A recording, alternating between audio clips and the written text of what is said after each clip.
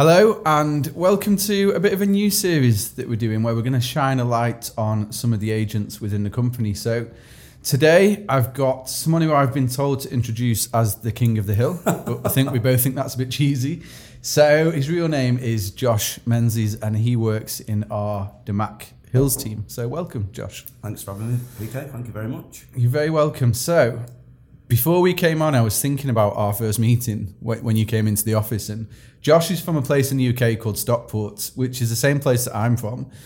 And I think it's fair to say over the last 10 to 12 years, some of the best people within the company, not talking about myself, but some of the top agents within the company and in some of the departments of the company are from Stockport. So in the first meeting, I felt like I'd put too much pressure on you because I was telling you about this wealth of experience and success from Stockport, and there were you on your first day. And I was pretty much saying, look, well, you're going to be really bad if you fail now when you're from Stockport. Like, that's exactly what you said, though. So how was that for, how did that leave you feeling? Loads of pressure. Yeah. Because I went into the Mac, and I remember obviously we got all our areas, and it was the lad that did this, by the way, was the best in the company in lettings. I was like, okay. And then obviously you said about that with everyone from Stockport, you know, yourself, Kempo, Darren Murphy. So obviously straight away you're going to be like, okay, like I need to be good, otherwise I'm just going to like an idiot. But I feel like the more that I got to know everyone and everyone was doing well, they were just normal people. Yeah. And actually that was, I think, having people from my area was like well more reassuring, if anything. So yeah. No, yeah, it's a good point, and it's something I always try and say to new starters, and I'm not piling the pressure on. Is everyone who's successful in the job is a normal person. I think sometimes people come in and they expect these like demigods to be walking around the office like silver tongue salesmen who just convince everyone to do everything that they want and everything else. But it's not the case. So from our side, we were really, really impressed almost straight away by yourself when you came in terms of your approach to the job, your work ethic, how you communicate with people. We're quite big as a company on structures and processes, so how you adapted to them quite quickly. But from your side, how did you find the first 4 to 8 weeks in the job? Do you know what? Truthfully, most of it was what I expected because of, you know, videos like this coming out where people were talking. And I knew that, like, for example, the first like 6 months or a year, not even to do with like your earnings, but like actually getting set up, getting yourself an apartment. Okay, I don't want to rent a car now it's been a year I've been renting a car, let's buy a car. Just like getting set up, you know, it takes a while, but like for me, the job, I wouldn't say it came natural, but I've always been like quite good with people. I know there's so many things that, you know, that I'm not good at, but I know that I've always been good with people. Yeah. So, well, another thing you're quite good at, I would say, and I'd encourage anyone who's not seen it yet to watch, is YouTube and your YouTube channel. Yeah. So can share with us all what your YouTube channel is, where to find you, and the kind of things you talk about on there. So you can find it. It's called I'm Just Joshing. Yeah. So it's funny because people obviously the reaction from it was like really nice, but it literally, honestly, it was literally just me walking dogs. Like it was me going to the dog shelter and just going, okay, this would be, you know, fun to just do for my own, you know, hobby or whatever. And then the first thing I thought is this just really isn't Dubai, like at all. Like, you know, people think Dubai and then I'm walking dogs, which I found hilarious. But yeah, like that's how it started. And then because of the fact of it literally being totally different to what Dubai is really like, I was like, what if you could actually, you know, show people what it's actually like to live here, like the good, the bad, and the ugly. So, yeah. So that's interesting, actually. So, what are some of the ugly things that? Because we all know or we can know or imagine the good things, but what are some of the more ugly things that you've highlighted and you've seen? It's about 15 quid for a pint. That's one thing. Just like, you know, obviously, it gets really hot. You know, it takes a while to you know, in the summer, like it's great in the winter and stuff like that, but coming to the summer, it does get too hot. But then you also know that's when people are serious when it comes to viewing.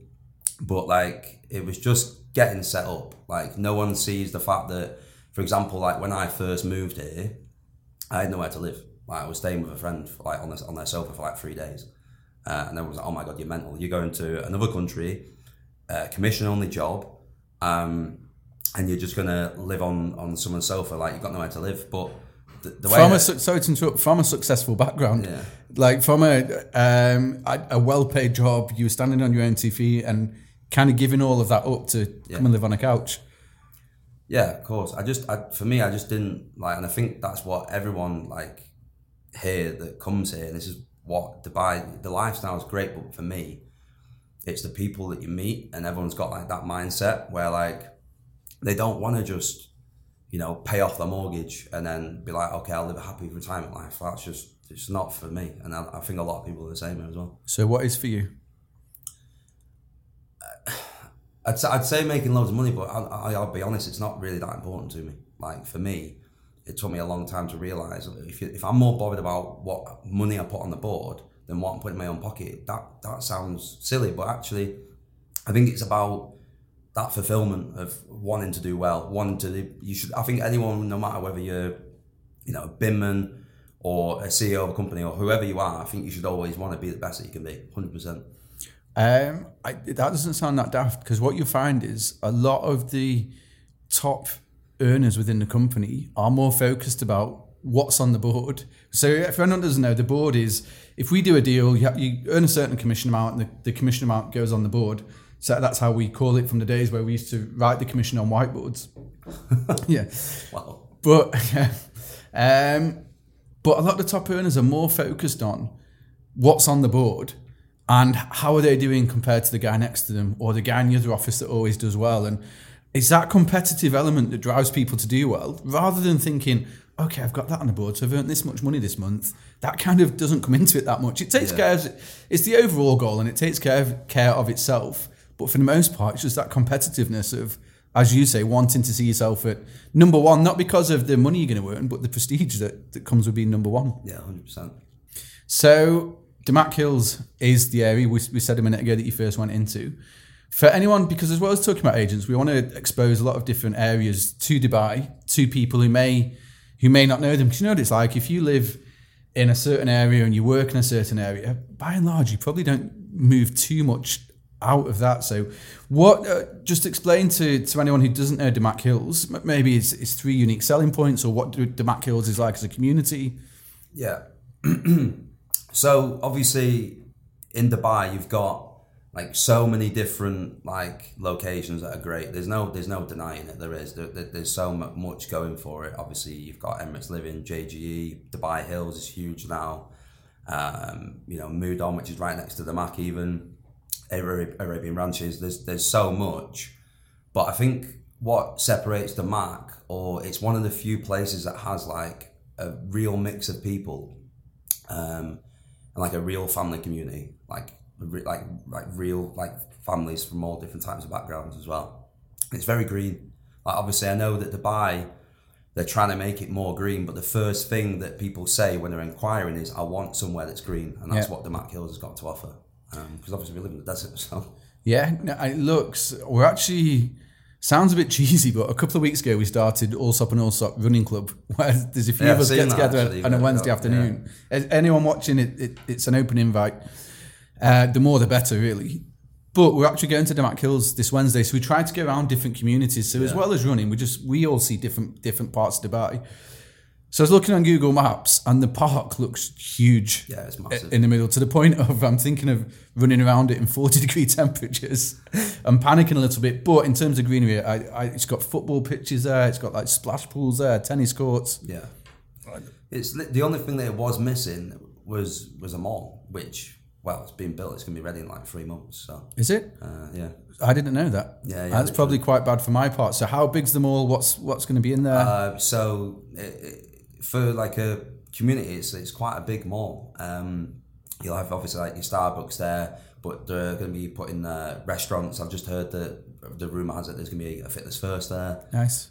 So there's quite a lot, going on and going into it. So and I can't. They built it so quick. Literally, best part of a year, and they've built it. It's there. Which just shows you, just to buy everything was done yesterday, or they want it done yesterday. It's crazy. Well, I'd say even more reason to follow your YouTube channel then for people, I imagine, to get updates and openings, and when it's open, you can give everyone a tour around of the mall and the community. Okay, so I have been provided a couple of questions from Alini, who's our head of PR and comms. I think we've covered some of them, but one I've got here is, how do you navigate scenarios and close deals in a way that the client is satisfied with his or her decision? That's quite a difficult one. That is a good question. And that's one thing that I've learned, I think, over time in any sales job, whether it was here or, I'm an ex-barber. So, for me, like, everyone's like, oh, like barbering is like well different. It's not. It's the same job. You meet loads of different people, different backgrounds, nationalities, and finding something that you relate. You'll notice that a barber can be amazing at the job, but customers always gravitate to something that they can find similar within that person to themselves. So obviously you've got the ability of being able to do the job, but also being a people person. So it's the same job. But to answer the question without overcomplicating, I think it's just really finding out what the client's needs is so important. Like, people will literally just send clients a load of rubbish, like not qualifying people. I know we talk about that a lot, but really finding out what someone's needs is and then simply just delivering it. Yeah. It sounds simple, doesn't it? But like you say, of course. It doesn't happen often. I just need to translate to people, because that's a very Stockport term you just used. Well, different. What Josh means there, it's very different. Yeah, that's my Stockport slang coming out there. Okay, so we kind of touched on clientele before, and like you said, they come from lots of different places. But can you elaborate a little bit on that for us? And what I mean by that, Damac Hills has got everything from studio apartments to mansions. Yeah, basically. So who lives there apart from families? Is it young professionals? Is it entrepreneurs? Is it, I don't know, real estate agents? If you were to walk through Damac Hills Mall when it's open, who are the typical kind of people you're going to see there? To be fair, like you said, I said families, but now you're getting a different, especially with all the newer types of buildings, it's attracting people to buy off plan. People that are either thinking of starting a family that need a bigger space. Entrepreneurs that are single. It just depends on. There's loads of different types of people there, because there's anywhere from studios to, like I say, your 5-6 bedroom mansions. So yeah. And what about the golf course? Have you played on there? Are you any good at golf? I've never played. Lads from Stockport aren't good at golf. Oh, really?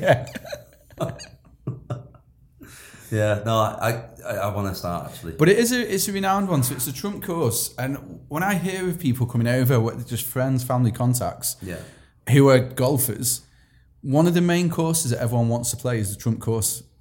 Yeah, it's massive. So it is a very popular attraction, I'd say, within the community. Even before Damac was established, you get people literally coming for Trump Golf Club.